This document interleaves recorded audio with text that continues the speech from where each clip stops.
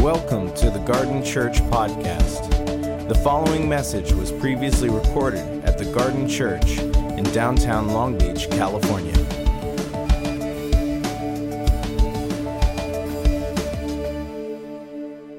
So if you have a Bible, go to Song of Songs or Song of Solomon. We are in a series. I just want to, for those of you that missed last week or are new, we have been in a series called Sex, Love, and God. And we recognize that we live in an over-sexualized culture. And our society is filled with sexual images. And most of the time in our culture, we are confused by what real sex and sexuality is. And so we have been attempting to go through the Song of Songs, kind of looking at what the scriptures have to say about sex and sexuality and all sorts of things. So this has been a matured audience conversation, and we're going to continue in the matured discussion. So parents, use discretion if your kids are here. But we have been teaching what sexuality looks like from a biblical perspective. So the last 6 weeks, we've looked at this poem. It is a 3,000-year-old love poem that is about a flesh and blood couple writing to each other. And it also reflects the type of reality that God has and what sexuality is designed for, what relationships look like. And this 3,000-year-old poem is absolutely relevant for us today, as we've kind of taught throughout the last 6 weeks. For example, we began our series looking at what true beauty is and how beauty is designed by God, and we are physically attracted to other people. And that's part of our human nature, and that's okay. That's a good thing. And in the first chapter, we see that there is a woman that in this story, in this poem, that has a deep insecurity. And her insecurity is so common for us today that she doesn't feel that she fits the cultural stereotype for beauty. And so we see a woman who is struggling to meet cultural standards, cultural expectations. In their ancient Near East culture, women were supposed to have whiter skin. The paler the skin, the more beautiful you were. And she had to work in the fields. And so she expresses her deep insecurity for being of dark skin.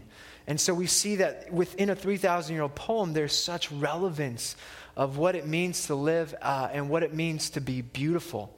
And we challenged that cultural stereotype 6 weeks ago. And we talked about all sorts of things in the last few months, or last month or so. We talked about 3 ways that our relationships can flourish, according to Song of Songs, that we have to practice restraint. How many of you remember this? What was the second thing? Anyone? We have to practice risk. Somebody said respect. That's not one, but that's true. Resolve. That's right. So we have restraint, we have risk, and we have resolve. That we're to practice restraint in our relationships. Whether we're in a dating relationship, there are things that are designed for marriage, or if we're in a marriage relationship, there are still things that we need to practice restraint in to keep our relationship from doing harm, and we become solely committed to the other person, and so we do those things. And then we practice risk. We continually give our heart over and over again. And what I express is oftentimes it's the people we love the most that can do the most harm to us. And so some of us walk in here with baggage of all the pain that's kind of accumulated over the last few years of your life, and that it keeps you from risking your heart again to entering into relationships, whether it's with a significant other or whether it's a community. Some of us are here and we hide from community, that we've been hurt in the past, and God wants to tear down those walls and allow us to enter in and be willing to risk our heart. And then resolve, if you recall what the foxes are. Yeah, what do they say? We need Pete back up for that. Oh, gosh. The foxes were the things. I'm not going to recover from this. Hashtag what the foxes say. We talked about the things in our relationships that keep us from growing, that we have to resolve the things that keep growth. And the foxes would nibble on the vines of a vineyard and keep the fruit from blossoming. So that's what we talked about. We talked about what God intended sex to look like. We talked about the way sexuality goes south and how we become imprisoned by our own desires if we continue to live outside of the way God intended us to live. I love that talk personally, that we talked about sex being powerful. That in the same way you don't stick a fork in a light socket we recognize that sexuality is both a gift, but something that we protect. And that when we continue to operate outside of God's kind of intention or boundaries, it's not because he's a killjoy that he gives us boundaries, but it's because sexuality is so powerful that it can do a lot of damage. And so we talked about ways that sexuality is damaging to our souls. And that was a great talk. And then last week, Bill talked about conflict. And most of us, I think, missed it because the traffic was so bad due to the marathon. But for those of you that were here, it was a lecture that I'm still processing because it was so insightful as how to honor the no and honor the relationship within conflict, with the conflict within a relationship. So that's a review for everyone. You're welcome. Today, I'm simply going to talk about the 3 different words that are used for the word love found in Song of Solomon. You see, English doesn't do it justice, but the Hebrew language has various words to describe the meaning of a particular love. So in English, we water down this word because I could say in the same breath, I love Chipotle burritos and pour over coffee. I love surfing. I love my wife. I love God. I love sex. I love all these things. And the word love is used for all of those different things, but we don't see the significance of the meaning behind what I'm saying. Because for me to love coffee as much as I love my wife seems a little strange. Do you agree? And in the Hebrew language, there were different words to describe the particular love that the author is talking about. So I just want to give us a new vocabulary for the meaning of love. You with me? So open your Bibles to Song of Songs, chapter 1. We're going to start in chapter 1. We're going to bounce around. If you're here and you're married, I think this is a great talk to talk about what we fight for. This is what we fight for in our relationship. And if you're here and you're single and you're hoping to be married one day, this is what you hold out for. And if you're here and you've been brokenhearted by a loved one, these are things that we can strive after and see restoration for. So we're going to start in chapter 1. We're going to look at this first love here. And we'll just bounce around throughout the text and we'll have a time of response. So chapter 1, verse 9. Says this, I liken you, my darling, or some of our translations say, my beloved, among Pharaoh's chariots and horses. Your cheeks are beautiful with earrings, your neck with strings of jewels. We will make your earrings of gold studded with silver. So the first love is Raya. Say Raya. Raya, and it means friendship or companionship. It means soulmate love. And go down, I don't have this on the slides, but chapter 2, verse 10, we have, my beloved spoke and said to me, arise, my darling, my beautiful one, come with me. Skip down to verse 13. Arise, come, my beloved, or my darling, my beautiful one, come with me. So we see all throughout Song of Songs this word Raya, and it's used as darling, lover, or beloved. And it means the best friend kind of love, the soulmate, the quality time type of love, the love that flourishes when we spend lots of time with someone. Do you know this kind of love? It's the kind of love that we should build all of our relationships on. It's where a healthy relationship starts. It starts with it starts as the foundation of our friendship. The time spent together, dates, experiences, conversations, and life moments. It's the doing life together type of love. And this is the foundation for all of our relationships, or at least it should be. And in an intimate relationship, it all begins with Raya. And Raya is about building a life together with our friendship. So when I do premarital counseling, I constantly tell couples that are in a hurry to slow down. And if you're here and you're in a dating relationship, I kind of prescribe and recommend, Bill does the same, to say you have to be, or the goal is to be in a relationship, a dating relationship without an engagement for at least a year. So you can build an adequate foundation of friendship. What does this person look like with his family, with their friends? How do they navigate through conflict? How do they navigate through difficult circumstances? At the moment you put a ring on someone and are engaged, you put pressure on the relationship. And when you give time and space for a friendship to develop, that will become a platform for the rest of the love that we're going to read about. And so it begins with Raya. And the central to Raya is something called affirmation. Affirmation is a key ingredient to friendship.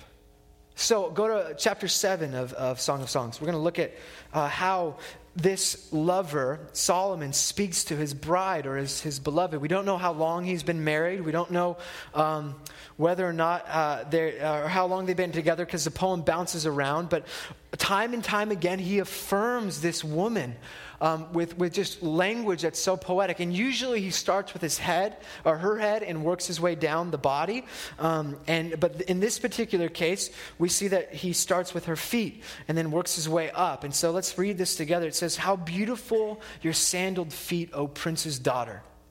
Your graceful legs are like jewels, the work of an artist's hand. Your navel is a rounded goblet that never lacks blended wine. Your waist is a mound of wheat. Yes, encircled by lilies.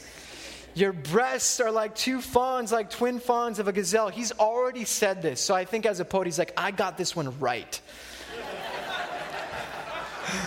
Like, I don't need to rewrite this one. I nailed that line. These are all cultural metaphors that we don't fully understand, but he's just loving this woman that he sees, and he's working his way up. Your neck is like an ivory tower. Your eyes are the pools of Heshbon by the gate of Bath of Rabim. Your nose is like the tower of Lebanon, looking towards Damascus. Your head crowns you like Mount Carmel. Your hair is like a royal tapestry. The king is held captive by its tresses. How beautiful you are, and how pleasing, my love, with your delights. Your stature is like that of a palm, and your breasts like clusters of fruit. He went back to that one again. And I said, most guys do anyway, so it's cool. Or maybe it's the other one. I said, I will climb the palm tree. I will take hold of its... Okay, so he gets into some other things, which is fine. But this is the word of God. Come on. Amen. Amen. Yeah. So, key to the relationship of Raya is just smothering affirmation and companionship.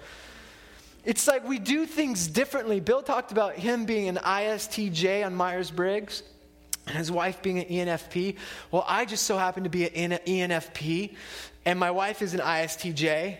If you've ever taken the love languages test, we are the exact opposite. On every single test we take, we are the exact opposite. But the value, we're still best friends. How is that possible? We look at something, we see something totally different, but we've built this foundation of friendship that we just want to spend time together. I don't care if it's the chick flick movie again, Parenthood. I don't like I've got 3 more episodes for Breaking Bad, but I have to watch it by myself, and I don't recommend it. But anyways, but Parenthood, on the other hand, I can't watch that for a few moments without starting to cry. I don't know what it is about that thing that touches the emotional appeal. But anyways, my wife and I are exact opposites, but we've learned, and it's hard, but that the key to this friendship is blessing. Speaking well to one another, affirming. And in order to do this, you have to become students of your spouse, students of your dating partner. You have to learn a vocabulary word, a new vocabulary word with them, because as life goes on, you just got to continue to bless. Now, there was a study done several years ago, and it said this: the single most indicator of the future success of a marriage is the ratio of negative comments to positive comments to the spouse. Okay? Now, this is what the study found. The study argued if the ratio was 1 negative comment to 5 positive comments, you are 80 times more likely to get divorced in the first 5 years of marriage. 1 negative to 5 positive gives you an 80 times more it increases your chances of divorce by 80 times. That's significant. So what it found out was this. It says the ratio for minimum health is 10 positive to 1 negative. That's a lot of work. It's so much easier to nag. Or complain. I mean, do you agree? It's so much easier to nag and complain and just have a negative attitude, but it's saying 10 positive to 1 negative. That's the minimum sign for health. And the reality is we just don't assume that someone knows that we love them. We have to continue to do this, even when it's hard. And I just want to say this just before I go to the next love, that this is, this type of love can be difficult in relationships. We might never develop a real friendship in our relationship. We might start off, we'll look at our relationship with a sexual component, and that will never fully develop into a friendship because of it. But if we start off with a friendship and then life kind of moves on in marriage, I mean, how many of us know, like, the chores come on, maybe we travel, we get new jobs, the cleaning and the budgeting, and then the kids come into the picture, and all of a sudden there's no time for us, and we're kind of like living life in parallel spheres, and life just kind of goes on, and we have a co-pilot, but there's not this delighting in friendship. We've lost the necessity of Raya. And so the first picture we have for love is developing the foundation of Raya. And so we're going to talk, okay, and then the next one, let's go to, we'll just go to Song of Songs, chapter 8. So Raya is the fight for the friendship and the companionship, the love of soulmate kind of status. The next one is from chapter 8, verse 6. We'll start here. And here the woman is speaking to Solomon. She says, place me like a seal over your heart, like a seal on your arm. A seal was about possession or permanence, a symbol for those things. And so she's like, tattoo me on your heart, in other words. For love, and the word for love is ahava. Say ahava. Say it again, ahava. Your ahava is as strong as death. It's jealousy unyielding as the grave. It burns like blazing fire, like a mighty flame. Many waters cannot quench ahava. Rivers cannot sweep it away. If one were to give all the wealth of one's house for ahava, it would be utterly scorned. This other word is ahava. It's as strong as death. It's the love of will. Okay, now I'm going to try to paint this picture for you because it's the most profound love we have in the scriptures. Love is a passionate love that carries with it this idea of willing, or a love that chooses to act, chooses to, with all the mind, heart, and will, to love someone. It's the love that makes the decision to join a life together. It's the love that has an emotion that leads to a commitment, that joins ahava, and ahava is a thing that lasts. You could say it's the love that chooses until death do us part. A love that says, for better or worse, for richer or poorer, for in sickness and in health. It's the love that sticks around when it doesn't get easy. A love that sticks around when there's continued arguments and conflict. When the sickness lingers and you're defined not by your job promotions, but by a diagnosis. It's the love that says, I'm choosing to be with you in this place. When you're marked by not the excess of money, but the excess of bills. And you're saying, we're going to stick this out. That type of love that will go through anything for the other. It's the love that seeks, that keeps on going, that keeps on giving, that keeps on knocking, not to receive, but simply to give itself away. It's the love that discovers new ways to choose again and again and again. And it's the love that pursues, that always fights, and it never gives up. And this is the love that God has for us. It's the love as you see your bride walking down the aisle for the first time. And that thing inside of you that says, from this day forward, I choose you. No matter what comes our way. Can you see that groom looking towards that bride? Maybe tears in his eyes as he sees, they're both holding out. They've been waiting for this day. And this beautiful woman in all the dazzling white silk comes walking down the aisle with her dad as he sees this bride. That experience of, I'm choosing this moment from this day forward. That's how God views us. As a bridegroom pursuing a bride. Ahava is this mysterious type of love, and it's all over a Song of Songs. It's a possessive love that my wife has a right to me like no one else. It's not about entitlement, but it's about the right that I have to Alex and the thoughts that I have to her. It's exclusive love. It's passionate love. It's love that doesn't give up and it can't be quenched. It's like a mighty flame. And this is the love in Hebrew that is translated in Greek to agape love. So we read in John 3:16 that God so agaped the world. He so loved the world. He so ahava the world that he gave his only son. This is the type of love that God has for us. And it's used all throughout the scriptures to describe how God treats us. And this is the love that we're to have for our spouses. Ahava pursues something and makes it lovable. That's the difference. The other kinds of love only pursue things that are lovable. Ahava pursues something and makes it lovable. You see, ahava is a love that brings value rather than seeks value for itself. Can you see the difference? Ephesians 5 tells husbands to love their wives as Christ loves his church and gave himself up for her. This is ahava, a love that continues to pursue. Do we get the picture? It's a beautiful love, huh? So we have Raya, which is friendship and companionship. And then we have Ahava, which is this willed choosing to be with the person, to love them. And then go to Song of Songs chapter 1. This is a familiar one we've been talking a lot about. But this is a beautiful love. And see, this love is a different love.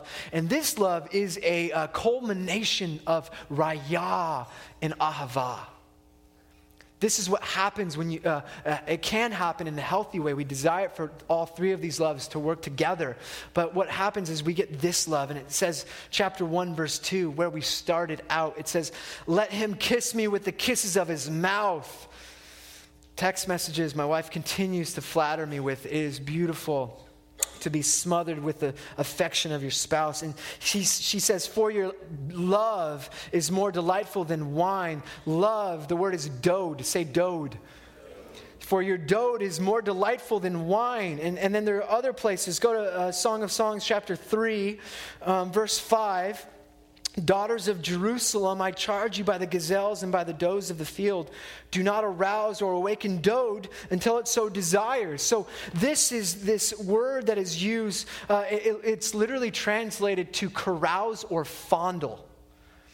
Okay, this is the word for sexual love. It's the physical expression of love. It's love making.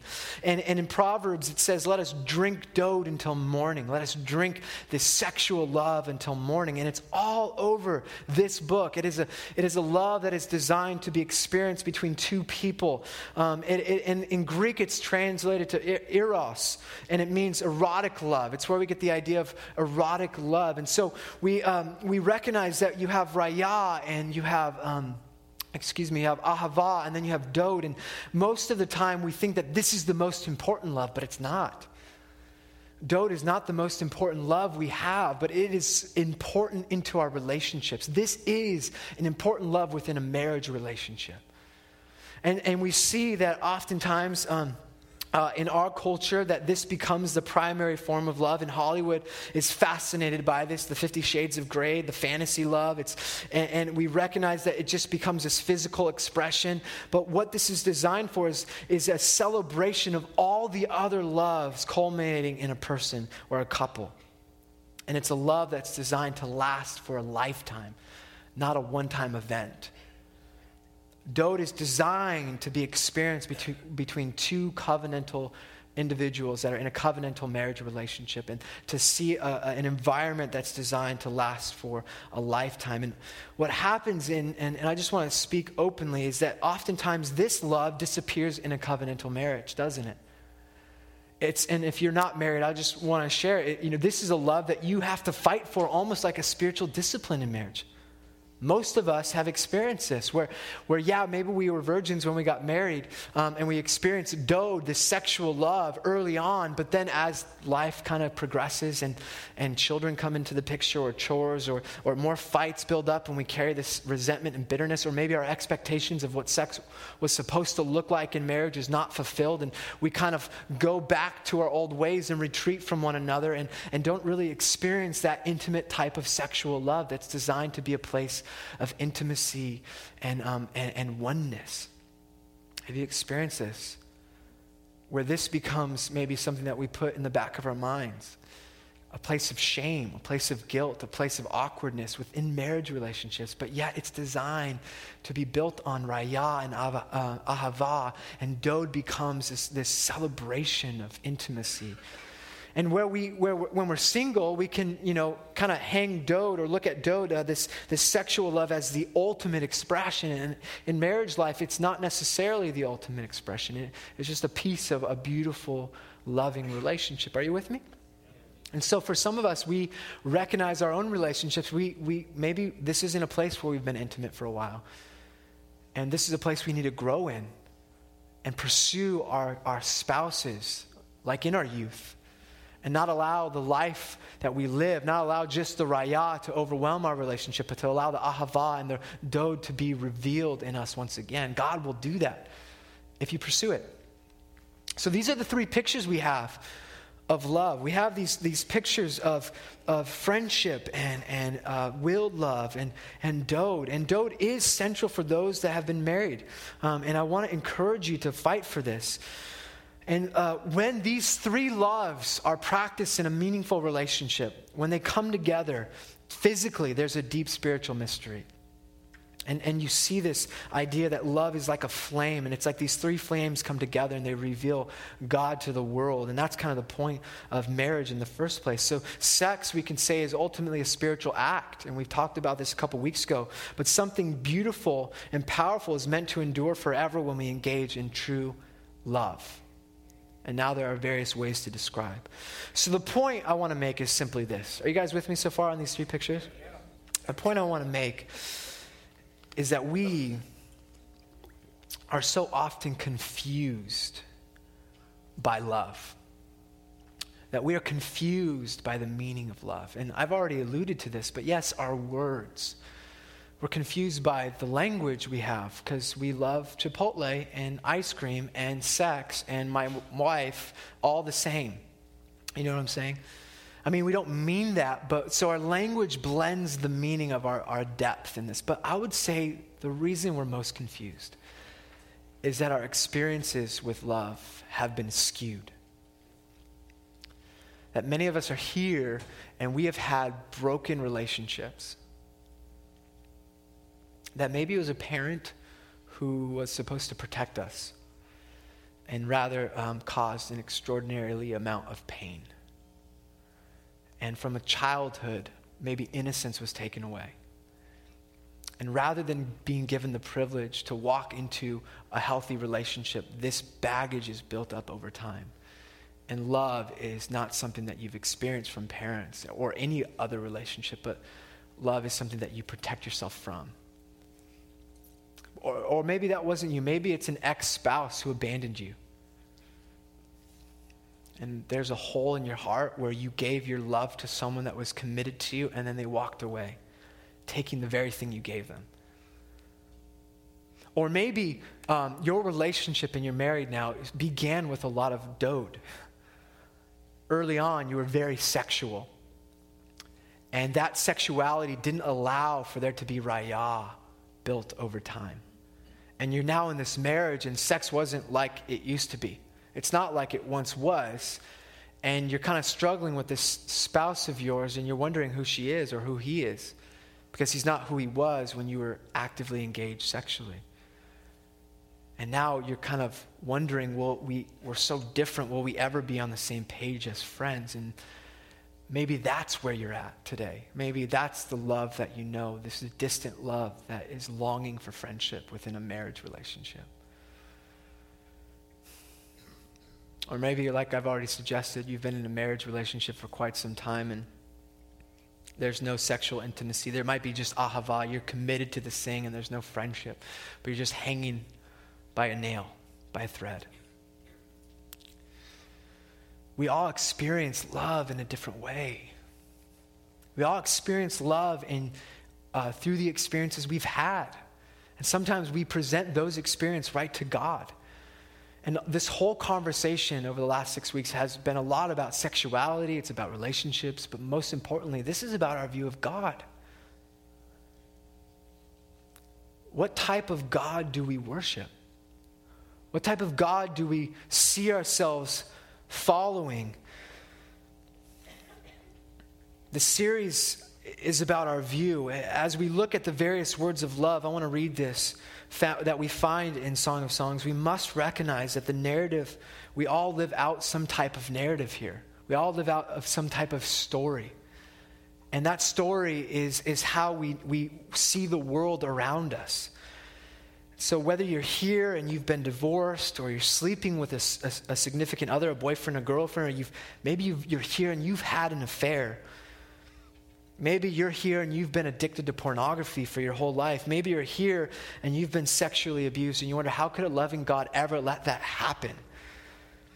Wherever you've been or whatever you've done, whatever has happened to you, or whatever your past has been, whatever has happened in your past, or whatever you're living in at this current moment, do you recognize, do you live out of the deep reality that God delights and loves you just as you are?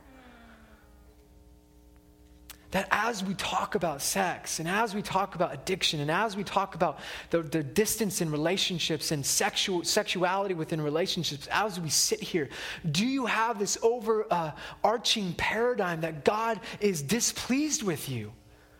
That he just wishes you could just get a little bit nicer, or just get a little bit better, then he'll love you more. Do you have that narrative like many of us do? You guys, his love is never, never, never based on your performance.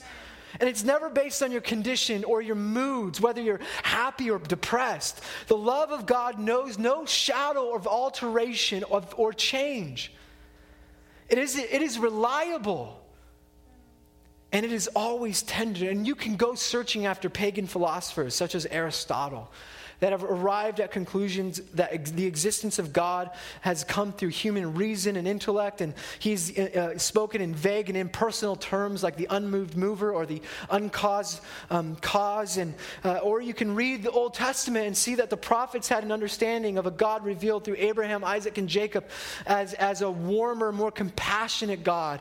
Or you can recognize Jesus reveals to a Jewish audience that God is truly Father. And he deeply loves us. And so I simply want to suggest that there is openness and possibility for a new, renewed perspective. That you are loved, you are pursued after, that you are delighted in, that in your continued addiction to pornography, you are loved as you are. And I know this sounds outrageous, but that's how grace is.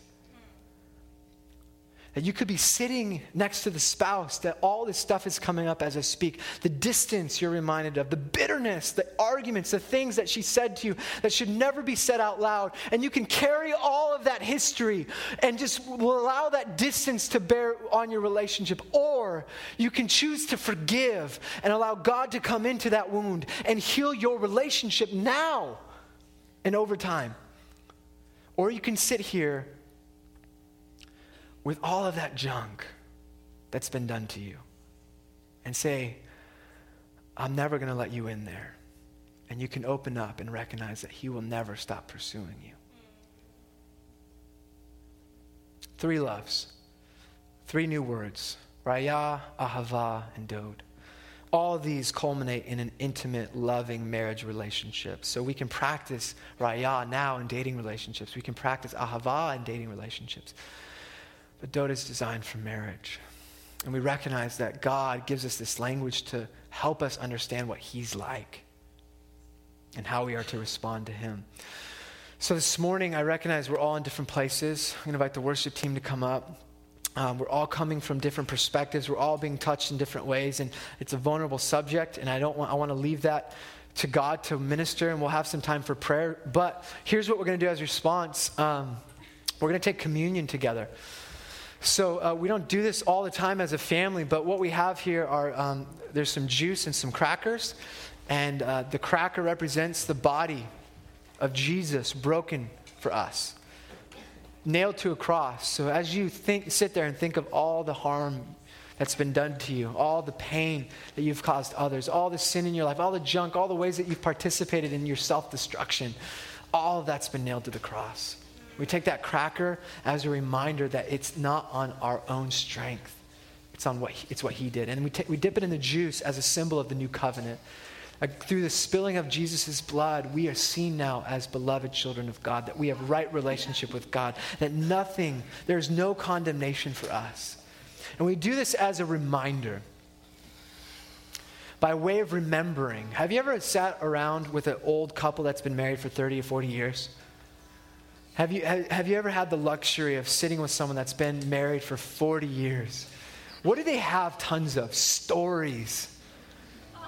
They have stories, and their house is filled with pictures of ways to remember the life they shared together. For us, communion is remembering. It's a picture of what God's done for us. Thank you for listening to the Garden Church podcast. For more information about the Garden Church, visit thegardenlb.org.